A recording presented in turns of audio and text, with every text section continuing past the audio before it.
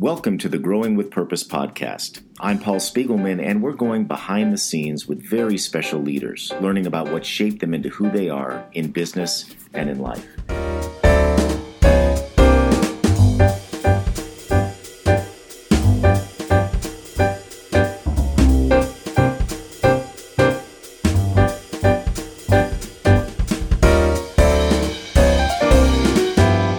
My guest today is John Dwoskin. John is an executive advisor, business coach, and the founder CEO of the John Dwoskin Experience. He helps not just grow your business big, but very big. He's also written a wonderful book called The Think Big Movement. Welcome, John. Thanks, Paul. It's great to be on your show. I appreciate you having me on. Well, it's great to have you, and I got to start with really this whole concept of not just growing somebody's company big, but very big. Where did that come from, and how do you help companies do that?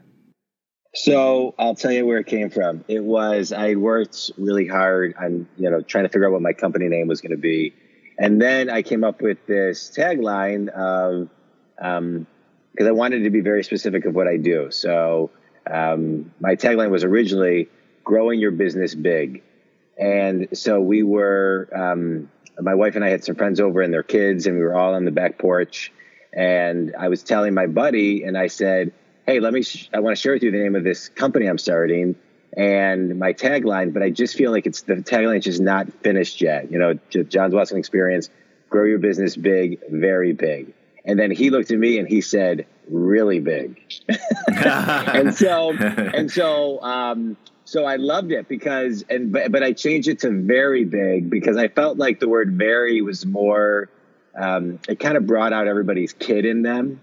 It's kind of like, I just feel like I felt like it was a word that people would resonate with. At least I did more. And so that's kind of how it came about. And I'll tell you what I like about the story is typically I'm not, when it comes to stuff like that, I love helping people, but sometimes I'm not, and I have business coaches and this and the other, but sometimes I don't want to put people out, so I won't necessarily ask them for help, friends or such. It's a weakness of mine that I've been growing over the years. But so for me to even put myself out there and say like, hey, here's a line, help me with this. And that's how it came about. So it was a great learning lesson for me on many levels. Yeah, and I like how it's just kind of fun too, it does get people's attention. From a practical standpoint now, and your materials and your book are very impressive. I love the way you say you need to be very specific about what you do, because that's always been a pet peeve of mine is that I'll look at somebody's website, I'll hear their story, and I go, but what do you do specifically? And then I get a little impatient. So with yours, I think it's really clear. But what I want to ask you about is how do you do that, right? So someone that is going to be really excited about the prospect, certainly entrepreneurs who want to grow their business big. Take us through briefly the process you use to help them do that. Of course. Well, first, it's really understanding what their big picture is and what they want to accomplish, and whether it's overall or within the year. And then what they immediately want, what their biggest pain points are. And then we go back to the roots of the business and understand kind of the formula that they use to whether start it or build it. And then we back up into, do they even have a mission statement, and do they have values that everything is ultimately anchored in so they can make quick decisions. And I find that that a lot of times companies don't have the roots of the values and the mission and understanding really who they are, who their ideal client is, and what they're all about. And so it prevents them from making decisions. And the prevention of decisions takes so much time out of their day and their year that it prevents them from growing, and it gets them really stuck. And so what I like to do with clients initially is really kind of get back to the bedrock, the real roots of kind of what the company's all about, and figure out where it's broken and where we can begin to fix it, and just get a really big picture look at all of it. Because a lot of times I'm generalizing a little bit for the sake of time, But a lot of times when you open up that type of discussion with a business owner or someone running a division of a company, it's almost the first time in a while that they've taken the time to actually really think and connect the dots about how that is really connected. And they realize where we really need to start.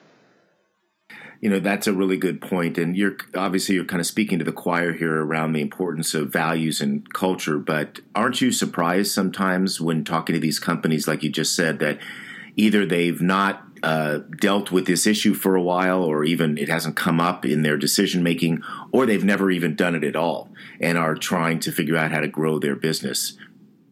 Yeah, it amazes me. And I'm glad you said the word culture, because I was thinking it the whole time I was talking. But it amazes me because I'll come in sometimes to a company and I'll sit in their leadership meeting, or I'll sit in random meetings.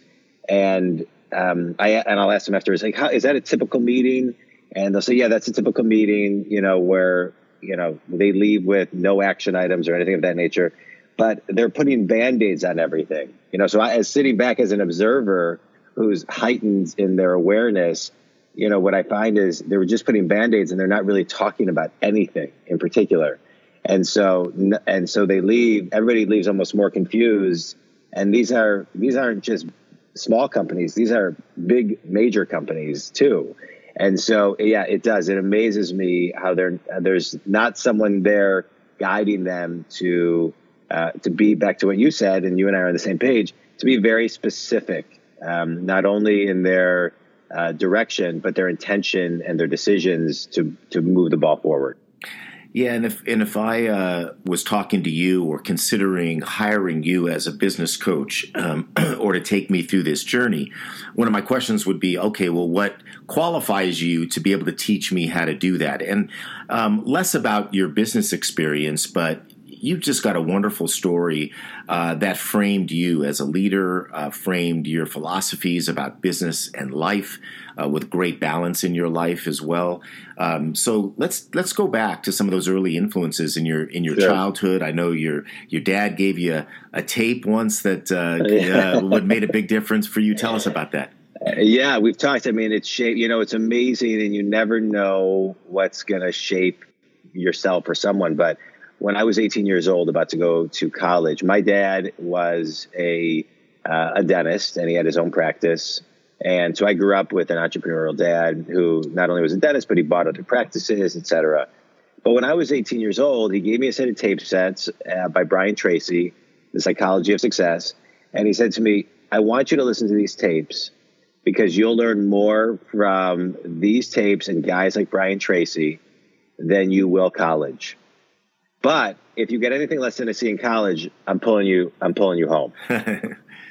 So I became addicted, Paul. And it was as if I remember, I'm going to be 46 this year. It's as if it was yesterday. I remember the feeling of putting the headphones on my head, a Walkman, it was some time ago. And I remember listening to Brian Tracy's voice and thinking, this is exactly what I want to do for a career, for my life. I want to start a business. I want to do exactly what he's doing, making people better, growing people's businesses, shifting people's perspective, growing people's mindset, and giving tools. It was like he was giving me tools that were in real time changing how I was going about so many things in my life, that the next day I thought, I can't believe how much I've grown from today versus yesterday. I became addicted, knew that I wanted to do that as a career, and have self-studied every single day since that moment, whether it was a Walkman, a seminar, tapes, going to seminars, listening to them on, buying them and listening to them on, cassettes, then CDs, then online, now streaming, listening to a podcast, whatever it is. There isn't a day that goes by where I'm not spending time educating myself as a daily ritual to grow my skill set. I think that's the sign of a good entrepreneur, a business person. We're all try to at least be lifelong learners, but how you started that early is really amazing to me. I'm thinking about my daughter who just turned 16 and thinking about in a year, if I gave her some tapes to listen to, she'd go, Dad, what are you talking about? Get these out of here. And I don't think would even have the patience to sit down and do that. But you started then, and you have continued to do it ever since then. And that's really a testament to show that we never really know what we're doing. You know, if we're honest, we're Right. just learning along the way, and we're making mistakes and listening to other people. And however we learn, the fact that you're open to it and you continue to be really says a lot. You had some other challenges too growing up. You know, you had a learning disability, you had some health issues, you even kind of faced death there for a moment. Yeah. Well, tell us what happened there. Yeah, sure. So, well, I didn't know I was dyslexic until I was about 30, 31 years old, but I struggled in school always. I mean, I was always studying like crazy, and really just school was very difficult for me scholastically. And so when I was about 30 years old, I was in real estate, and I had 5 deals, and they were these huge. I had $100 million worth of listings that I was promoting, and to an office of mine in Chicago over a conference call from Detroit. And I had been spending hundreds of hours on these deals. I knew them like the back of my hand. But when people started asking me questions about them, I couldn't remember anything. So it was so odd to me. It didn't make sense how my retrieval was, not just like, boom, boom, boom. And so I ended up getting I went to my therapist at the time, and I took a full IQ test. And at the end, he said, "You should buy a book, Living with Dyslexia." And I said, "Well, for who?" And he said, "Well, for you. You have these learning disabilities." And so I finally, and it was so funny too, because he said, "I know you think you're visual, but according to these tests, you're really more auditory, Mm-hmm. audible." I mean, I keep on saying audible because I listen to audible.com all the time. So, and it was amazing to me because, my parents didn't know that, but my dad gave me a gift of listening to cassettes from the time I was 18. So I was training myself, and I never really connected the dots how much I retained versus listening to these these tapes and these seminars that my dad got me hooked on versus what I retained studying at school. Wow. And so I think when I added up, at that point I was 30, 31, 12, 13 years of listening to, what I wanted to ultimately do with my life. And not that I didn't read, I was reading 4 books a month, but I was the slowest reader of anybody. And so I had no choice up until the time I was 30 and then after 30 to spend time figuring out how I learned. And then it all clicked and made sense. At 30, 31, I knew exactly how I needed to learn. And I knew that I needed to do certain things like create a cheat sheet of things. And even though I may know it like the back of my hand, I needed a cheat sheet to just kind of help me retrieve certain things. And so everything that I kind of self-taught myself, I then, figured out how to really teach myself. And it was, to me, it was a blessing in disguise. It forced me to really think out of the box and grow. And so today, even, do you prefer to do things audibly and listen to tapes and all that? Is that your primary way of learning? My primary way is to listen. I mean, and I love reading, but my retention is so high when I listen. But I love to read. I still read every single day, but it's because of I love to read. But my first way, and thanks to podcasts and books on tape and everything else, I mean, I can listen to so much while I drive. My car is like a university on wheels. Well, it's so funny because I don't listen to tapes at all, books on tapes or even too many podcasts. And I think part of the reason is I've never had a long enough commute where I'm in my car for that long. But I need to test myself there to see what my retention would be, because I fear that I wouldn't have high retention just listening. But I haven't really tested that theory out. And the good thing is you were open to it. You were open to listening to, a therapist or whoever who said, you got to check this out. And you did. And it's one way and changed your life. So what about this near-death experience? What happened there? So, that one was a real game changer for me. So when I was 30 years old, I was diagnosed with testicular cancer. And it was right at the time my wife and I had recently been married. We were ready to have kids. And it was just, it just kind of rocked my world. And so after I was diagnosed, there was about a day and a half where I realized I didn't know what stage cancer I had. And I had just recently met somebody by the name of Johnny Immerman, who almost died of testicular cancer, who then came through it and has started a phenomenal organization called Immerman Angels, which helps people around the world pairing one-on-one cancer survivors with people going through cancer. So I'm very active in that. On a side note, very active in that charity. But so I got diagnosed, and in this day and a half where I didn't know what stage, I remember thinking to myself, when I get through this, I'm going to start doing exactly what I want to do. No exceptions. I'm going to get into investment real estate. I was no longer going to stay complacent or not follow my dreams and follow my passion, because I didn't know what fate was in front of me. Turned out that I had stage 1, and I just needed 17 treatments of radiation, and I was able to live a healthy life and have children, and I was very lucky. When you have testicular cancer, you really only have to get checkups for 5 years, and I got checkups for 10. I just wanted to be extra safe. Mm-hmm. And, part of a checkup is getting your blood work, especially after year 5, you don't need CAT scans. And so I went to my radiation oncologist and got my blood work taken, was driving to Chicago. This was when I was 40, was driving to Chicago for a meeting. And my doctor called me and said, "John, you got to get into my office immediately. You have cancer." I don't know why he told me this on the phone. You have cancer. You have cancer riddled through your entire body, and I need to see you immediately. So I hung up the phone. I was a mess. I called my wife. I called my therapist. My therapist says, constant themes of my life.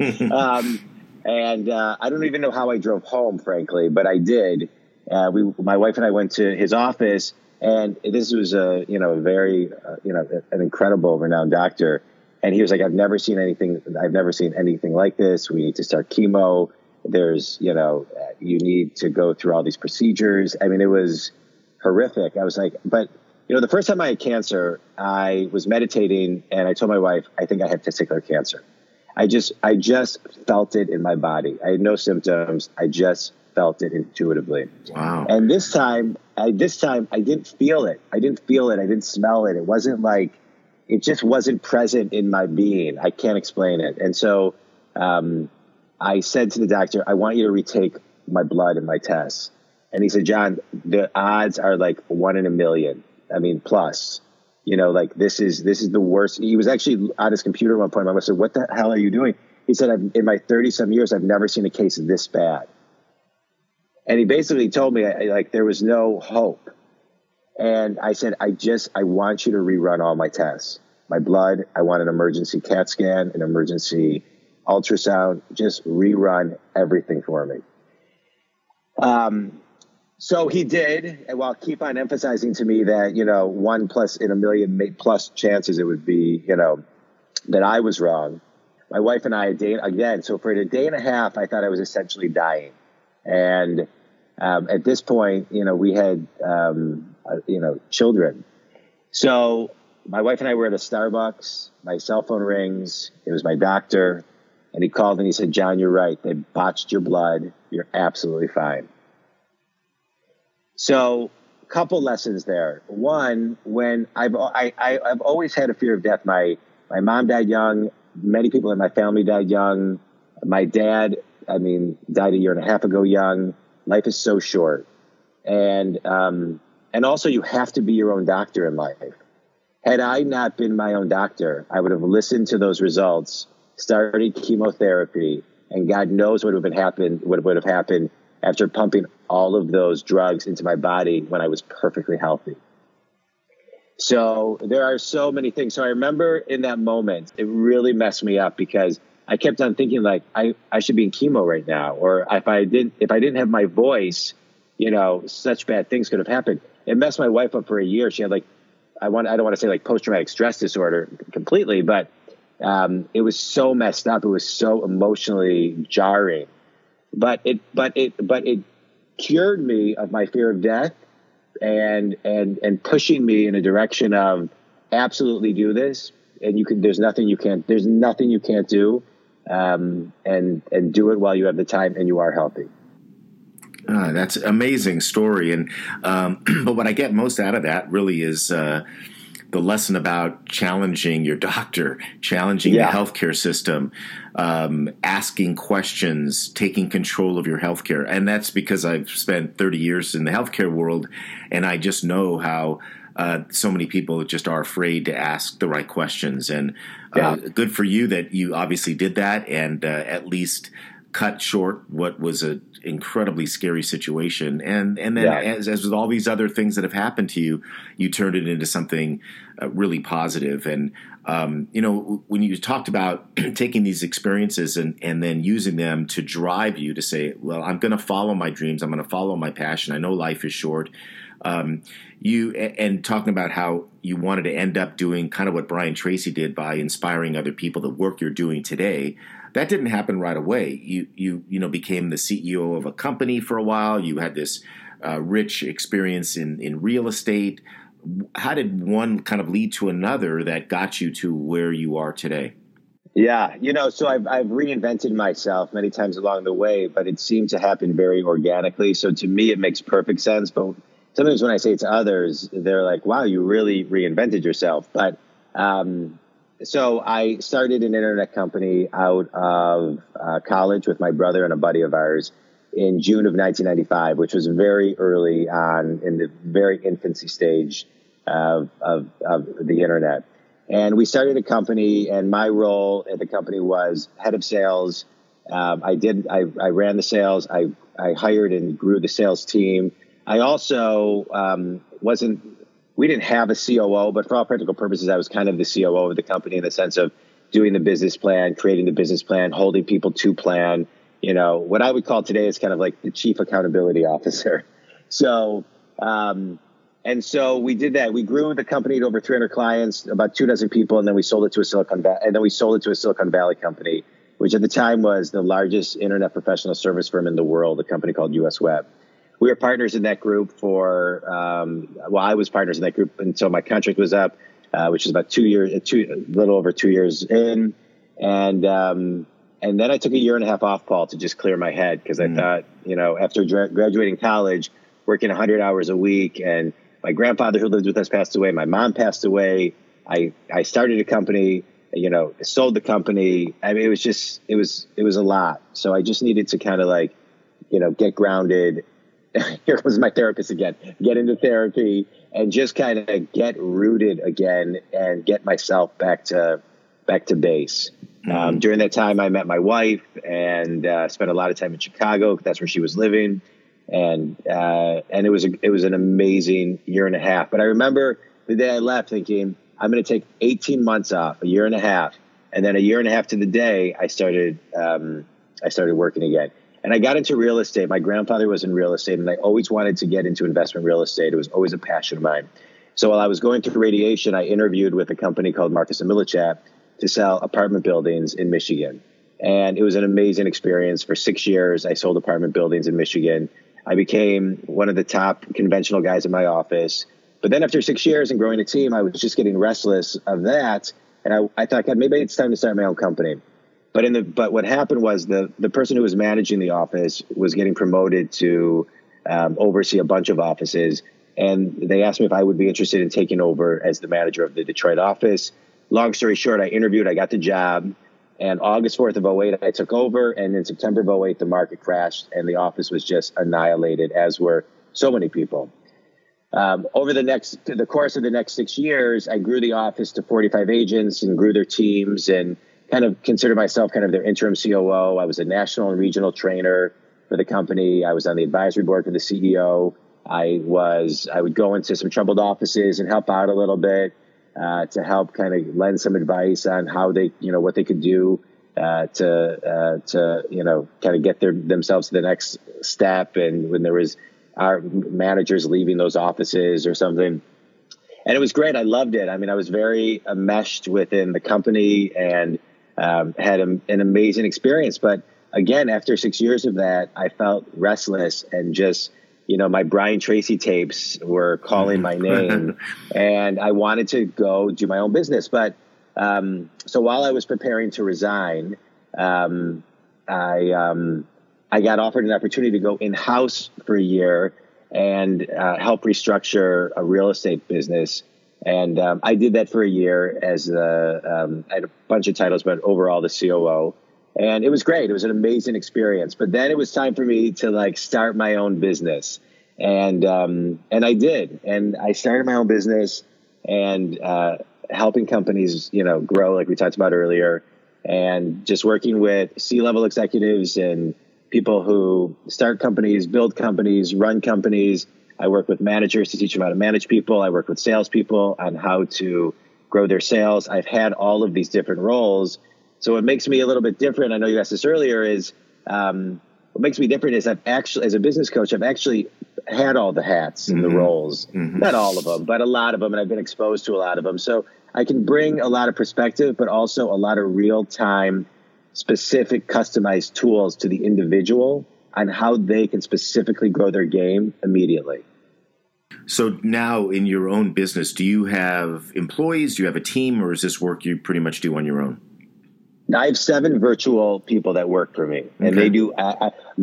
What I like to do is be in front of clients, working with clients, and so I have marketing. I have somebody who does all my marketing, my technology, my social media posting, my bookkeeping, somebody who helps me do research when I need it.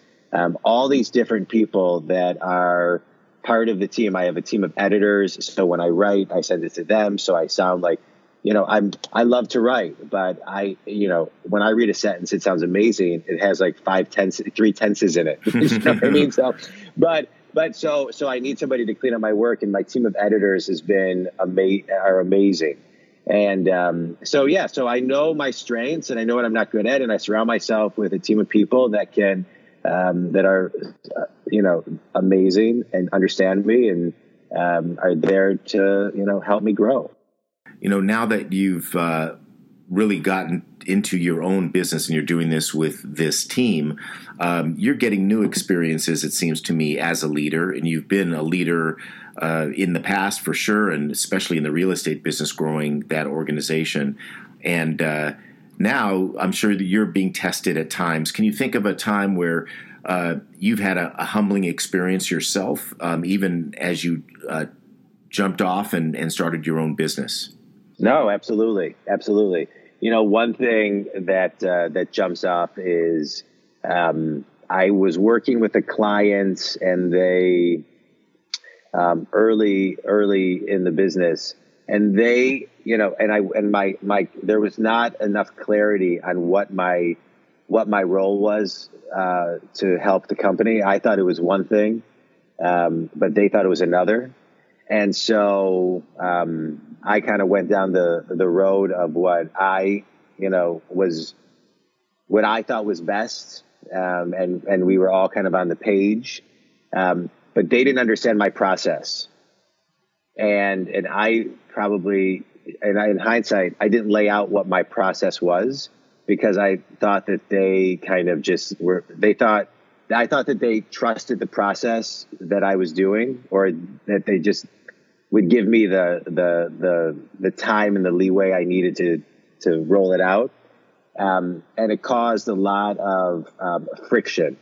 And so what it did is it just kind of made me step back and say, you know what, I need to I need to let my clients understand what the process is, even if part of the process is, it's going to take X amount of time to do this and X amount of time to do this. The results you're going to see are going to be here, and mapping out kind of what the process is so they understand what's around every corner as far as how I work. Because sometimes how I work isn't like a typical business coach. I'm not a, do A, do B, do C, this equals D.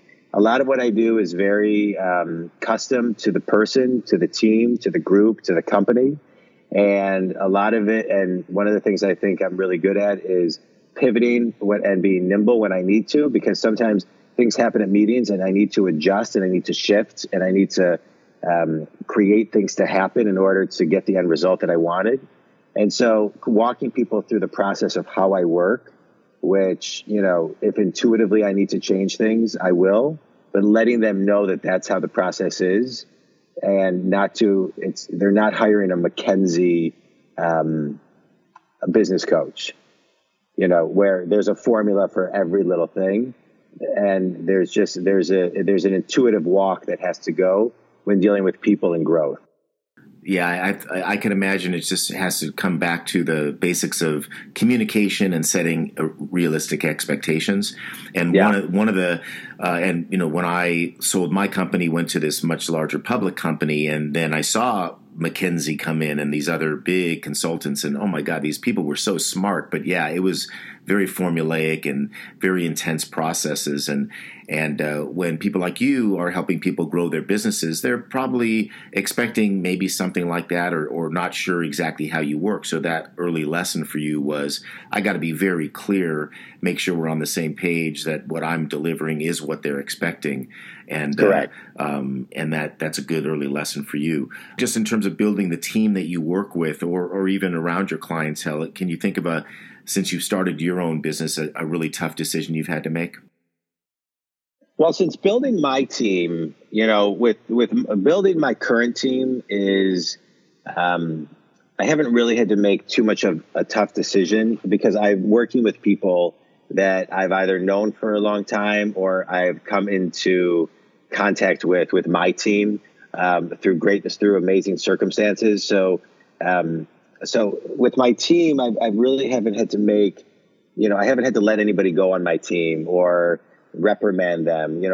I'm very clear and give them a lot of room for creativity, and so I haven't really had to make a tough decision with my team.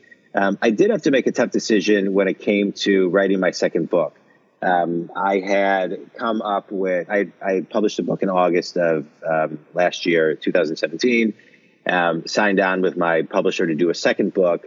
And then about, I think 6 weeks ago, I woke up and I thought, and I had already outlined the whole book, talked to my co-writer about the book, outlined the book, came up with the characters, had the whole idea. Understood exactly what the book was going to be. And then I woke up one morning and I thought, you know what? It's the wrong book. I can't write that book right now. It's not time to write that book. I need to write a different type of book. And so, and I need to outline the book, and I need to spend the next 6 months, outlining what I want this book to be. So I had to call my co-writer and say, I'm not doing this book. And I had to call my publisher and say, I'm not going to write this book. And that was tough for me. That was hard for me to kind of put that on hold, because the idea is still in my head. So, it's on paper now too, but it was hard for me because my co-writer was looking forward to writing another book with me. My publisher was as well. And, so that was a tough decision. That was a tough decision. Yeah. I've been there. I did that once too. And, the only thing that feels bad is you have this completely written book that's just sitting on a shelf and may never get published. But, right. But those are important decisions to make. And something I've noticed about you is that I think you've just really done a nice job of establishing yourself as a thought leader and using that, one, to make the world a better place and to help change the way business is done. But also it's a way to market yourself and your business and what you're trying to grow.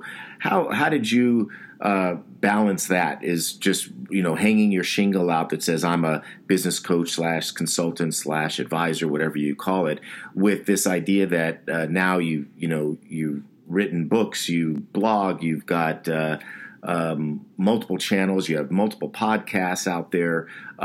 Why do all of that as a way to build your own business? Well, one, I love it. Now, first and foremost, I love doing it all. And so I can't explain it, Paul. It's just in me. I love giving back. I love giving information out there for anybody in the world to get access to it. If they can't afford a business coach, or they just need a piece of advice and they can find it, and it helps people grow who I never even connect with or meet, it's just in me to share it. That's first and foremost. It's like the content is in me. I got to get it out of me. And I'm thankful that the internet is what it is today. So I have the platform and the medium to do it, because if it were 40 years ago, I couldn't do it as effectively or as fluidly as I want to, because the technology wasn't there. So that's first and foremost. I do it because I love it and I'm obsessed with it. But on top of that, I love marketing.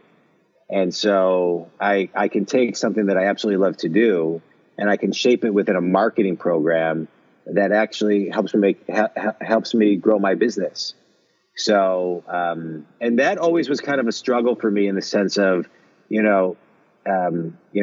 balancing my spiritual side and my ambitious, tenacious business person, right?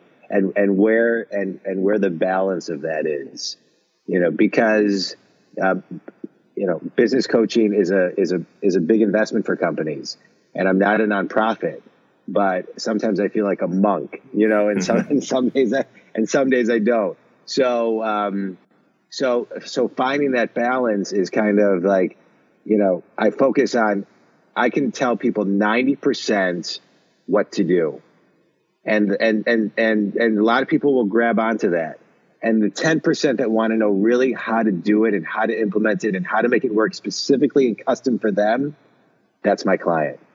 And so that's how I kind of balance it. That's how I've come to balance it. I use it as a marketing tool to focus so it's not confusing to other people. I want my message to be clear. But then if 90% of the world wants to use it for whatever they want to use it, but then the 10% or even the 5% who really want to use it to and know the how, that's my client. Yeah, that's great perspective. Now, your lessons started very early on. So what would you say to somebody that's young, maybe even fresh out of college, that's looking at your career and wants to be like you one day? What kind of advice would you give them? I would say learn something new every day and be consistent and follow up and do everything you say you're going to do and be impeccable with your follow-up and be impeccable with your word. And the only brand that you really have to care about is your own brand. And all you have is your name, and you hold that very sacred. And there's a lot of intellectual capital, no matter where you work and what you do or where you are. The more that you invest in yourself, nobody can take that intellectual capital away from you. Nobody. That's a great point. And just in the world we live in too, and how with the internet and with everything that's going on in the world, we're so exposed. And just like you said, your word is everything, and following up, doing what you say you're going to do. It's just having integrity and accountability. Unfortunately, isn't something everybody has. And when you can do that, especially at a young age, and maintain that consistently throughout your life, that's really positive. And you have such great messages, John. And thanks, Paul. I really appreciate you being on today. I want to finish up with just a little game of association as I throw out a few questions, and tell me what comes to your mind. Name a famous leader you look up to. I love Abraham Lincoln. And the reason is because I'm not someone who raises my voice. I mean, unless my kids are doing something where I think they're going to hurt themselves or each other. But I am not one to raise my voice. And I believe that you can be firm and get your point across. You can be firm and influence. You can be firm when you make a decision. And I think Abraham Lincoln was that way as a leader. He made decisions. He was firm and he was direct. Yeah, that's a great one. I think it was his birthday yesterday, if I was in the news. How about a great book, other than your own, that influenced your leadership style? So two books. One, which is one of my all-time favorite books, Darren Hardy, The Compound Effect. It is one of the best concepts in business and in life, period, the end. Basically, everything you do compounds, positively or negatively. It's a must read. I always am giving out tons of copies of that book. That's a great one. The next book is The Four Agreements. It's one of my favorite books. I've read it, I think, 5-6 times. And it just basically talks about kind of, some rules to live your life by. And I just think it's priceless. Those are great ones. What about your all-time favorite movie? My all-time favorite movie, that's hard because I love Shawshank Redemption, one of my all-time favorite movies. I love the movie Spy, which is hilarious as a comedy. But if I had to pick movies that were my favorite, I would have to say just the Star Wars, early on movies. I just think they're phenomenal movies, and they've got deep meaning. They're all about the Force. The Force is energy, and everything we do as people and as business people is energy. And so if you really pay attention to what they're talking about in Star Wars, it's about what do you do when you have power, and it's important. And I love those movies. Yeah, those are great. And it's funny how I think Shawshank is probably the one that comes up the most. That's a great movie as well. The best. I love that movie, yeah. Yeah, so now you find yourself stranded on an island. You get to bring one thing with you. What would it be? That's a really hard question, because can I bring my iPhone with all my apps and a lifetime chargeable battery? Lifetime. Yeah, somebody said that recently, and I said, yeah, but if you don't have a charger, it's not going to last for long. So if there is such a thing, I think so. You get to choose. All right. Right. And lastly, what's something about you that people may not know? Let's see. That's a good question.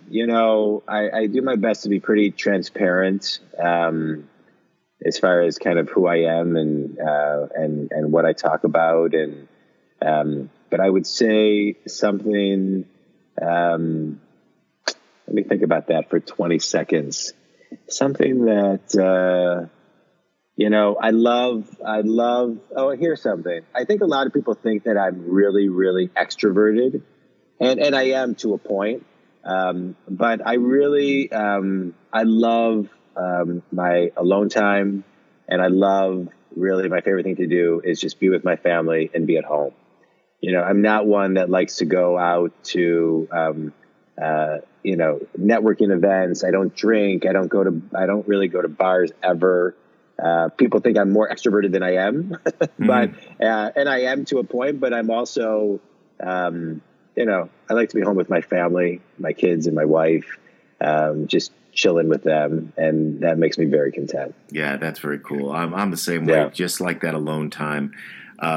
Well, God, John, this has been great. So many good stories and messages. Let me tell you a couple of things that I took away from this, and I hope our listeners will as well. From a business standpoint, you just really started talking about how it's important to be specific about what you do. And I just think that that's a really important point for business owners who love to tell and weave grand stories about their companies and their backgrounds, but sometimes it makes it more difficult for the potential customer, to understand unless you come right out and say it. Every company needs these roots in order to grow, these core values and vision. And I like how that's really the first thing that you focus on if a company doesn't have that when you bring them on as clients.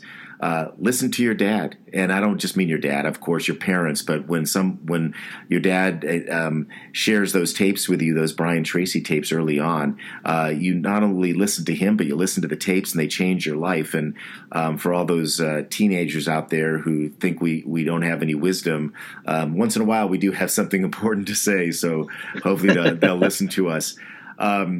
Overcoming challenges that you've had your whole life. And in this way, you're no different than all of us. We've all had challenges personally, from dyslexia, the testicular cancer, it's not so much what you went through, it's what you did after. It's what you learned from there, and how you looked at life differently and took advantage of that, didn't get down, and actually just made you stronger, allowed you to follow your passions, follow your dreams.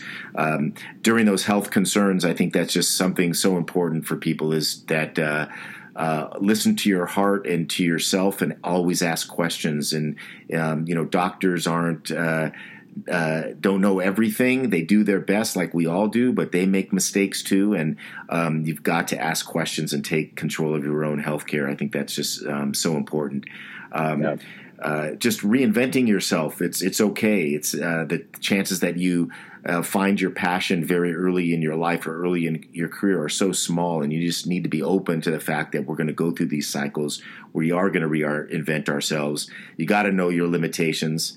Ultimately, love what you do, share it with the world. which I think you've done in a great way. And I think something so importantly you said at the end for younger people, and something that impresses me is that rare young person who actually realizes the importance of being attentive, responding, communicating, being accountable, keeping promises, just the basics of life, but that sometimes we take for granted nowadays. And if we can teach our kids to be that way, then they're going to grow up to be wonderful adults, and hopefully maybe some good new business people out there as well. So great lessons, John. Thank you so much. I really appreciate you coming on the show today. Well, thanks, Paul. Thank you all for joining me on this episode of the Growing with Purpose podcast. Until next time.